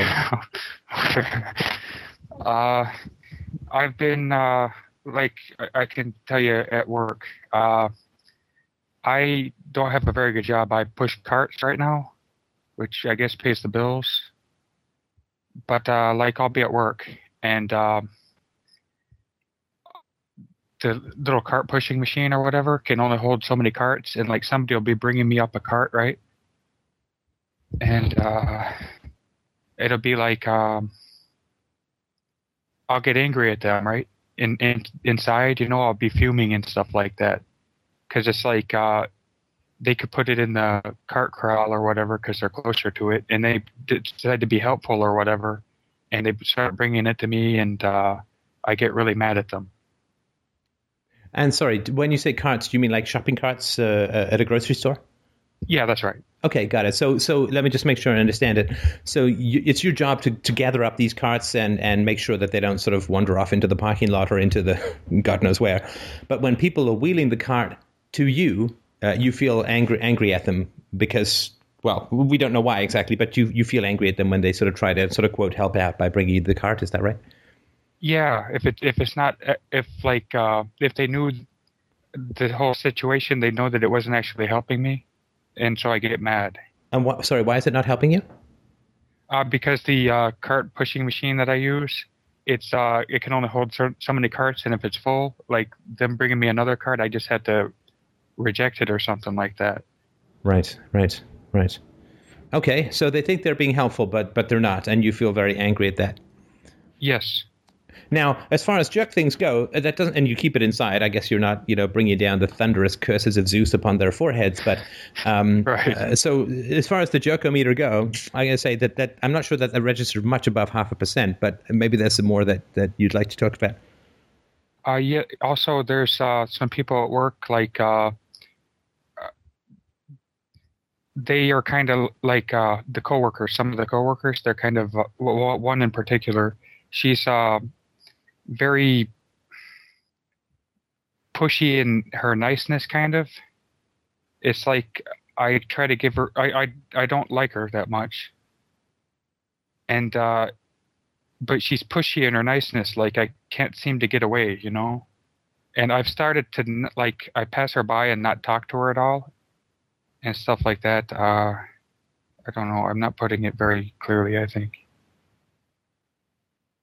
No, I think I understand it. It sounds like you have a pit of darkness that is called forth by perkiness and happiness, so to speak. And happiness in a sort of relativistic sense. And look, I understand that. There are those kinds of Pollyanna fixed grin teddy bear. They wear these the puffy sweatshirts with teddy bears on them, and they can bring the darkness out of just about anybody sane. So I think it's sort of okay. Yeah, that sounds something that has some resonance. Yeah. Okay. Was there more that you wanted to talk about? It seems one other thing about it. It's not just happy. It seems fake in a way. It seems fake in a way. Okay, go on.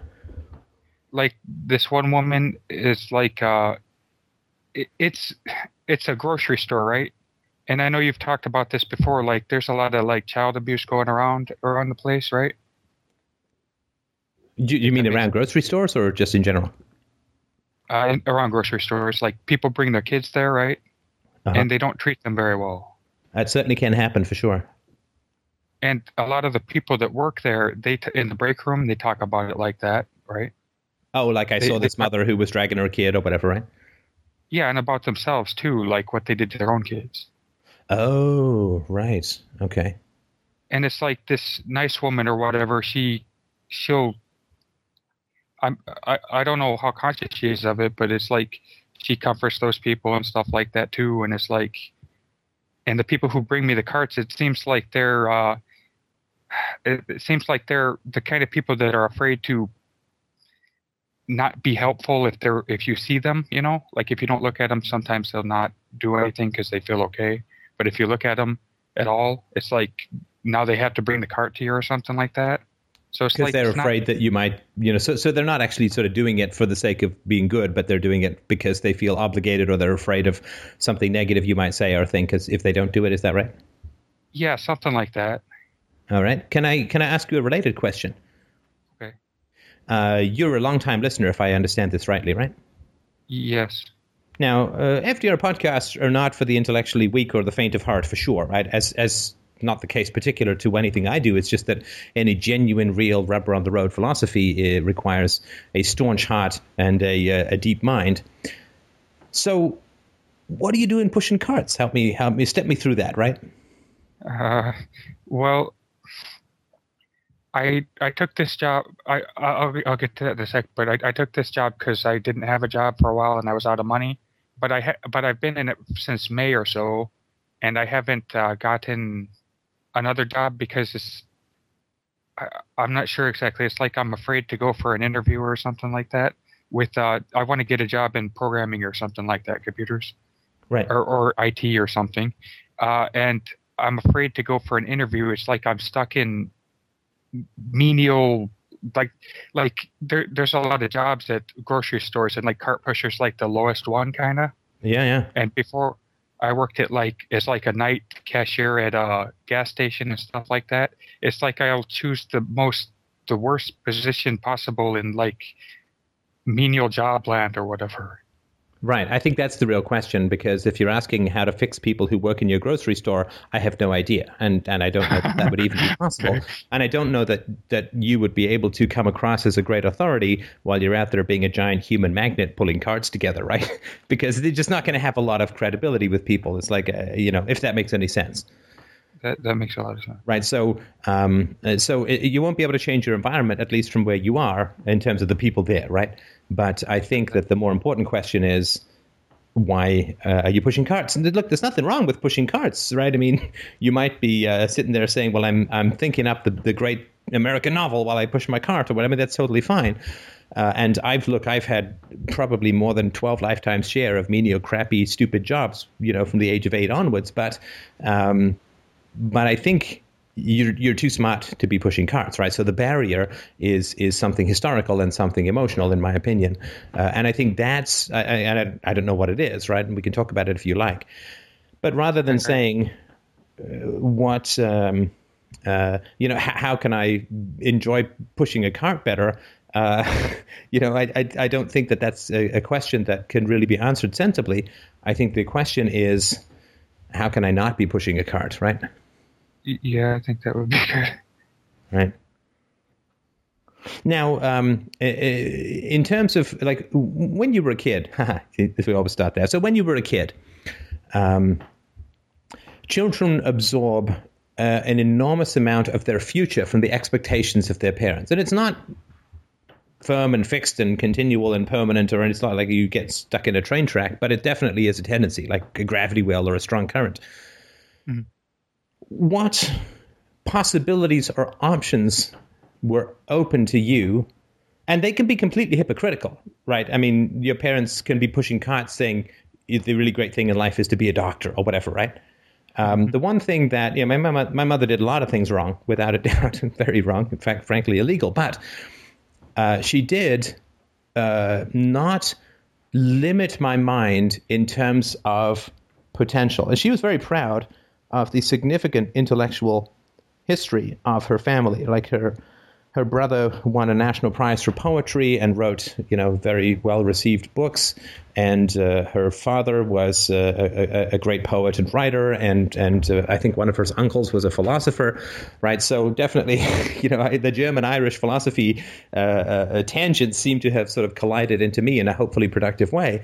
But she was very clear on the creative, artistic, and philosophical nobility, so to speak, that she came from, in this sort of Jewish German thing. And so when I wanted to be a writer, or when I wanted to be an actor, or when I wanted to do all of these various things, like I started writing my first novel when I was like 11 or 12. It was called By the Light of an Alien Sun, and it had gripping scenes where people kissed in zero gravity and all that. Just great stuff. And actually, it was read out to the class. The first chapter was read out to the class by my English teacher, who got rather embarrassed at my clumsy, youthful attempts at eroticism. But anyway, we can get into that another time. But she did not give me a sense of limitation in terms of where my intellect could carry me.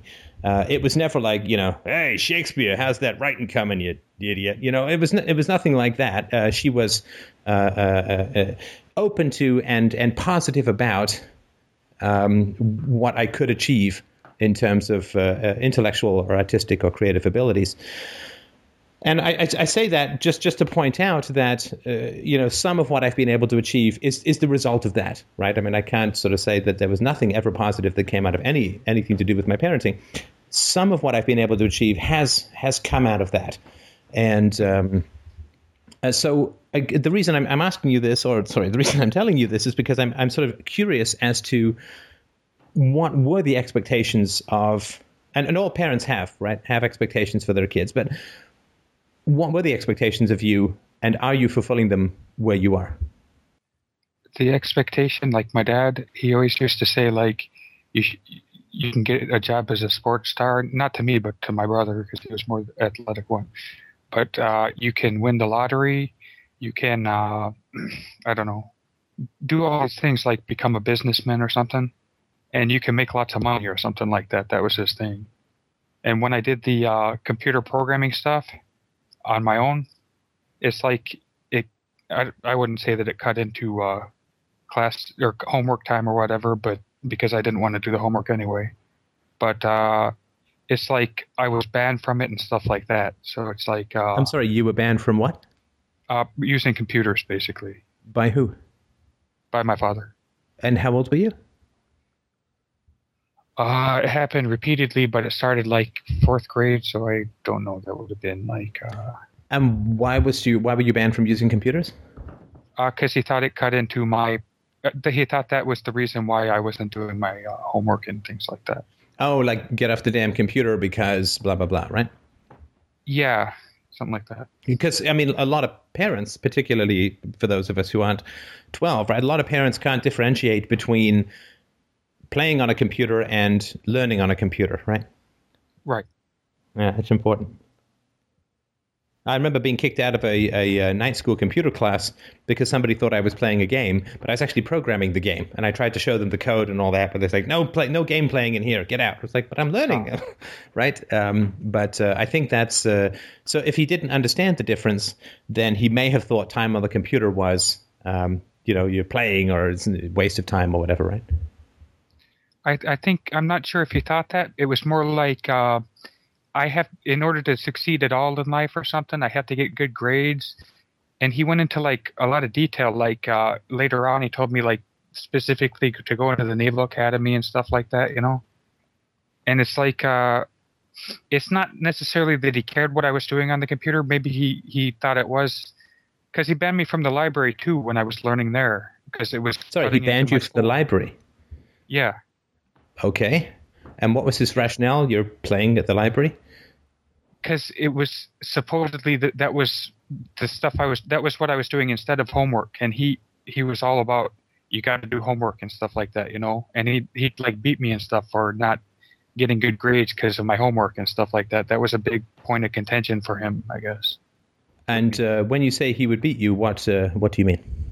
Like he would spank me pretty hard and it really hurt. like bare buttocks or with no, clothing it was on? clothes on, but bent over the couch or something like that. And how many times would he hit you? And would it be red? Would you have marks? I definitely have marks, and it would be like 10, 12, I don't know. It depended. And how long did this occur for? From like 4th grade on to like, he stopped eventually like 9th grade or something. I don't know, 8th grade. You don't, it's not a criticism, I'm just pointing it out, but I mean, as a long-time listener, you bring this up as if it's a detail, you know? No. What do you anticipate or what did you anticipate my response would be or will be? Something about I'm not feeling it. No, I mean in terms of the beatings. That is horrible. And do you think it's horrible? Yes. Do you feel that it's horrible? Not right now. And why do you think that is? I have a thought that is something to do with the job or whatever that I'm in, like the child abuse and stuff that I see and stuff like that. And I kind of like, in order to deal with it, I kind of shut it out a bit. Well, not a bit. Right. And let me ask you this. This is not a leading question. I'm genuinely curious. Do you think that your father beat you because he wanted to do your homework or for some other reason? For some other reason. Right. And do you know why we know that? Because if he cared about the homework, like, I don't know, I guess he'd probably figure out that the beatings weren't working after several years of not doing it and then not working. Well, not several years, right? Yeah. Not several years, right? Yeah, that's kind of exaggerating it a bit, I guess. Yeah, But I mean, look, if I mean, just to take a silly example, right?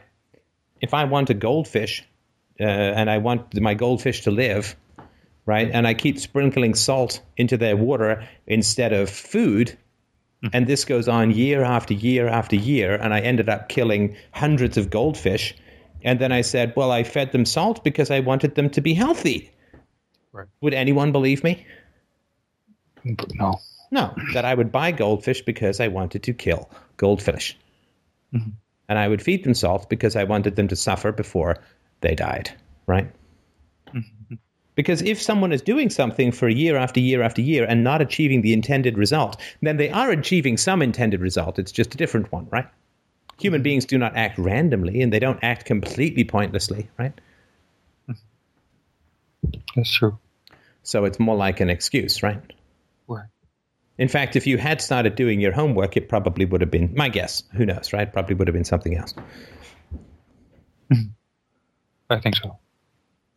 Now, was your father also himself a very disciplined man who did a lot of things that he didn't want to do? As far as like getting a lot of stuff done in life, you mean? Well, yeah, Like I mean, stuff you don't... there's a lot of stuff in life that is, you know, even in this advanced, pretty cushy Western society, there's a lot of shit you got to do that's just not that much fun, right? You got to go to the dentist, you got to do your taxes, you got to get your car oil changed, you got to keep your house clean, you got to do your laundry, you've got to keep up presentation, you got to exercise, you got to eat well, you got to, you know, there's just a lot of stuff that is maintenance crap, and it's dull and it's not exciting, and right? So was he because his contention was that you should do you should do your homework because it is important to make sacrifices and do things that you don't want to do every day for hours, right? Because kids get homework hours these days. Right? Every day you need to do hours, spend hours doing things that you don't want to do for the sake of the greater good of your life, right? Mm-hmm. And did he do that? Did he show you by example how productive it was to do lots of things that you don't want to do in order to get the things that you want? No. And how do you know that? The house was a mess a lot of the time, and I mean, if There was a house. I mean, the house was a mess. I don't know. I guess he got the. I guess he kept the cars running or whatever. I don't know. I'm feeling confused or something. And I don't know. My thoughts are scattered. Right. No, it's important. It's important. It's important to ask these questions because that's how we get to the core of what is actually happening. People who harm us will always come up with a reason why they've harmed us, right? Mm-hmm. They will always tell us why they've harmed us. So they're doing these things that are harmful, right? So he's like, I wanted to teach you discipline. I wanted you to do your homework. I wanted you to learn that you have to do things in life that you don't want to do, right? But of course, beating a child is so fucking self-indulgent that it's hard to accept that anyone would say defer gratification while beating a child, because beating a child is the exact opposite of deferring gratification. It's indulging in rage and frustration and hurtful behavior. It is completely self-indulgent. So to expect to teach a child anything about self-discipline while being incredibly self-indulgent as an aggressive and angry parent is insane on every level, in my opinion. That makes a lot of sense. And that's why I asked, like, he's not going to be disciplined in the rest of his life. He's going to be self-indulgent. The place is going to be a mess. Because abuse, fundamentally, is pathetic self-indulgence. It's pathetic and immoral self-indulgence. Mm-hmm. But it is lazy. Abuse is lazy. It is not having the sternness with yourself to not act out against an innocent, your own frustrations and anger. It is lazy. It is self-indulgent. It is the opposite of deferring gratification for the sake of a greater good, which is why hurting children, yelling at them, beating at them, punishing them, teaches them nothing but laziness and evasiveness, self-indulgence, fear of consequences, anger to and fear of authority, and absolutely ensures their greater likelihood of getting stuck at the lowest rungs of society. Mm-hmm. Does that sort of make any sense? Yeah. To create a fear of authority in children means that children can't when they become adults, have a great deal of difficulty getting over the hump of situations where they're genuinely and productively vulnerable to people in authority. Like the last call with the therapist, like yourself with the idea of getting a job, right? It's got to be terrifying for you. Yeah.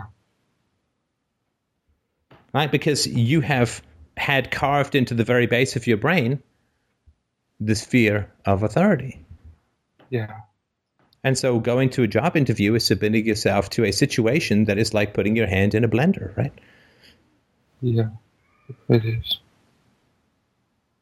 So, I mean, I really, I know that but I really hugely sympathize with the effects of this kind of violence. And it is violence. The effects of it. I don't know if you've gone to nospank.net, but read that stuff. It's really important because when we've gone through traumatic situations, we will so often internalize it as a character flaw. And why? Because it's always justified with reference to our character flaws, right? We are being beaten because we are bad, right? And so we internalize the effects of this kind of violence as a character flaw. Oh, I'm just nervous around authority, or I can't concentrate, or I have difficulties with that, or I have these strange resentments, I must be a resentful person, I must be an angry person, I'm insecure, I'm this, I'm that, and that's all crazy. It's all crazy. Yeah. You know, that this is all pretty scientifically well documented, that it has huge effects. The violence against children has huge effects on the brain. Mm-hmm. I mean, this is an extreme example, but if your father had broken your leg and it had never set properly because it didn't take you to a doctor, and you had a limp, and you tried to run but couldn't, nobody would say, well, you're just too lazy to be a good runner, right? I mean, they could say it, but it would be insane, right? Right. In the same way that we don't say to an epileptic, for God's sake, pull yourself together and stop shaking, right? It's embarrassing. Or we don't say to somebody with Tourette's, that's very inappropriate what you just said, right? Because we recognize that these are physiological disturbances. Right.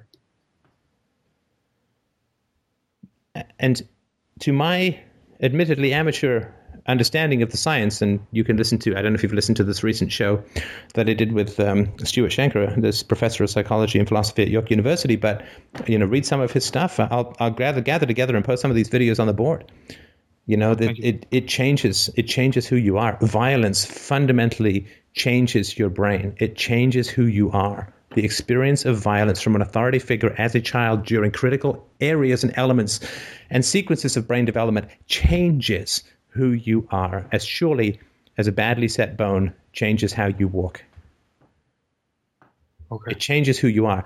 Don't take the ownership of a character flaw for that which is the result of violence. Okay. I know that doesn't wave a wand and solve it all, right? But I hope that it eases to some degree some burden in your mind. That it is not a character flaw that leaves you frightened to get a better job. It's not a character flaw. It's not a character flaw that you're resentful of people who try to help. It's not a character flaw that you're hypersensitive to hypocrisy and angry at hypocrisy, because I think we've just talked about your dad and some reasons as to why that might be the case. It is not a character flaw. That doesn't mean that you just sit there and say, well, hey, you know, this is the way that I am, and right, I have this limp, so I never need to go to physiotherapy. I never need to strengthen that leg, right? But you need to see it for what it is before you can change it, because you can't change something with the same thinking that caused the problem. You can't solve the problem with the same thinking that caused the problem. In other words, if abuse or attacks against you as a person causes this problem, then internalizing that to self-attack only exacerbates the problem. It is a continuation. It is saying, well, my dad's not hitting me, so let me do it myself, right? That is not going to solve the problem. That's why it's very important to put the moral blame where it is, which is on the parent, to be gentle with yourself, to accept that you have a different brain. And it's genuinely tragic. Like I feel so sad about the degree to which people's brains are altered by this kind of violence. It is absolutely tragic, and it is a sword through the heart of the world. It is a bear claw across the face of the world. The way in which people's brains are carved by exposure to these levels of aggression. It is unbelievably tragic. It is the absolute root of why everything from why there's wars in the Middle East, why there's extraordinary renditions, why there's torture in Guantanamo Bay, and why you, who have a brain half the size of a planet, are pushing a cart around in a grocery store parking lot. It is tragic. It is absolutely tragic, the degree to which this has scarred the soul of humanity and continues to do so. But please, please, please don't do it to yourself when it doesn't have to be that way. If you read up on the effects of violence upon the psyche, if you read up on the effects of violence upon brain development, of trauma upon brain development, I think that you will find a space to be gentle with yourself, to be concerned with yourself, to be kind to yourself for the effects of what has happened to you. Does that make any sense? Yes, it does. Thank you. Anyway, I've done a lot of talking, and I just really wanted to get that across, but I do want to sort of hear from you about what you think about what we're talking about.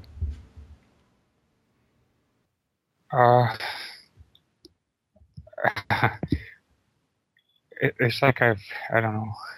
I feel kind of self-attacking right now, I guess. I don't know. Go on. It's like I've been here for a while at FDR and stuff like that. And it's like I've heard all this stuff, and it's, I'm starting to say, like, and I still haven't done it, or whatever, put it into practice or whatever. Right, but you understand that inability to translate theory to practice is also a result of the violence that you experienced as a child. Oh, yeah. Do you understand? So to say, well, I know all of this stuff, but I haven't been able to do it.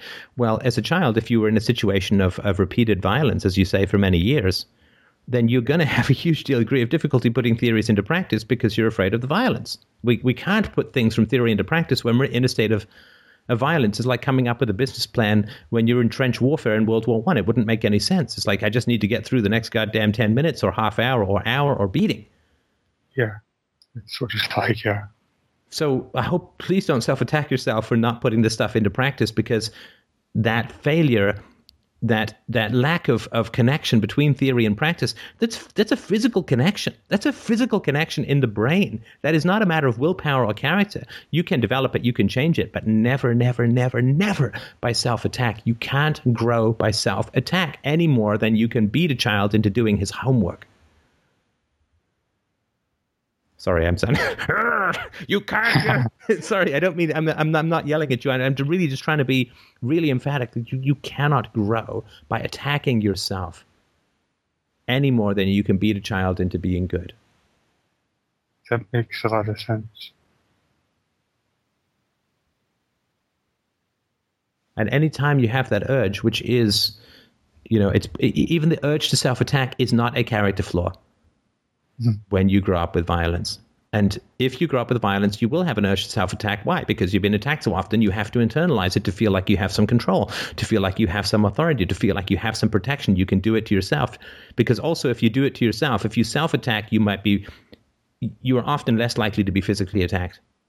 If you get mad at yourself, you're less likely to be beaten, right? Yeah, that happened, yeah. And your brain is trying to protect your body because the brain is plastic and can heal. The body cannot in the same way, right? Yeah, that's true. So even the self-attack is self-protection and was healthy and was good and was useful and was essential to survive. It's just how you survived.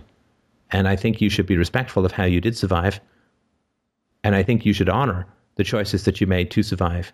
Because although it sucks to be pushing carts in a parking lot, it beats a lot of the alternatives when we as children are faced with violence that can get out of control, right?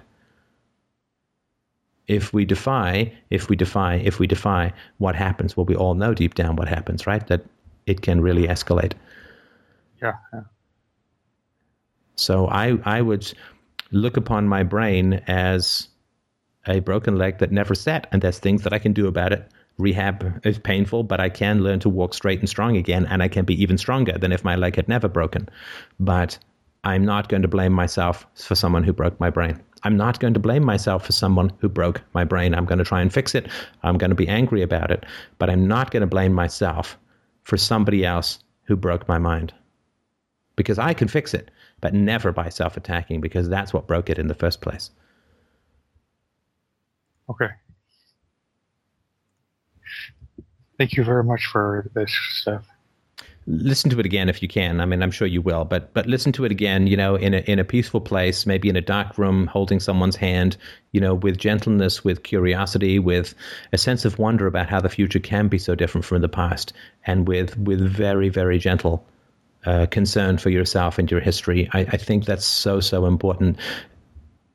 The gentleness with ourselves as victims is essential. It's the only way to break the cycle of violence, which is all around the opposite of gentleness. We have to combat this with the antidote. We have to combat aggression, not with more aggression, not with more self-attack, not with more bullying of ourselves, but with the exact opposite, which is the kindness and gentleness and curiosity that we tragically did not experience. We can bring it to ourselves, and we can bring it in the future to our own children. That's how it all changes. All right, I'll definitely listen to it. Thank you. All right, and do keep us posted about how that goes. And my sympathies again, but it's not about people helping you in a parking lot. It's so much deeper, and there's so many ways forward from there. But again, just be as gentle as you can and move forward from there. Okay. All right. I'll try. Thanks so much, man. And thank you, everybody, always, all the time, for your support, to the subscribers, to the donators, to people who've helped out with the website, to people who post all the wonderful stuff on the message board. Thank you, everybody, so much for participating in this most amazing conversation in the world, in my opinion. I think that's more than an opinion. In the greatest philosophical conversation the world has ever seen. I think it is just magnificent. Thank you so much for giving me the opportunity to speak with people. Thank you so much to the people who call in and provide such honest and open thoughts and feelings. I really, really do appreciate it. And have yourself a wonderful, wonderful week. And I will talk to you guys next week.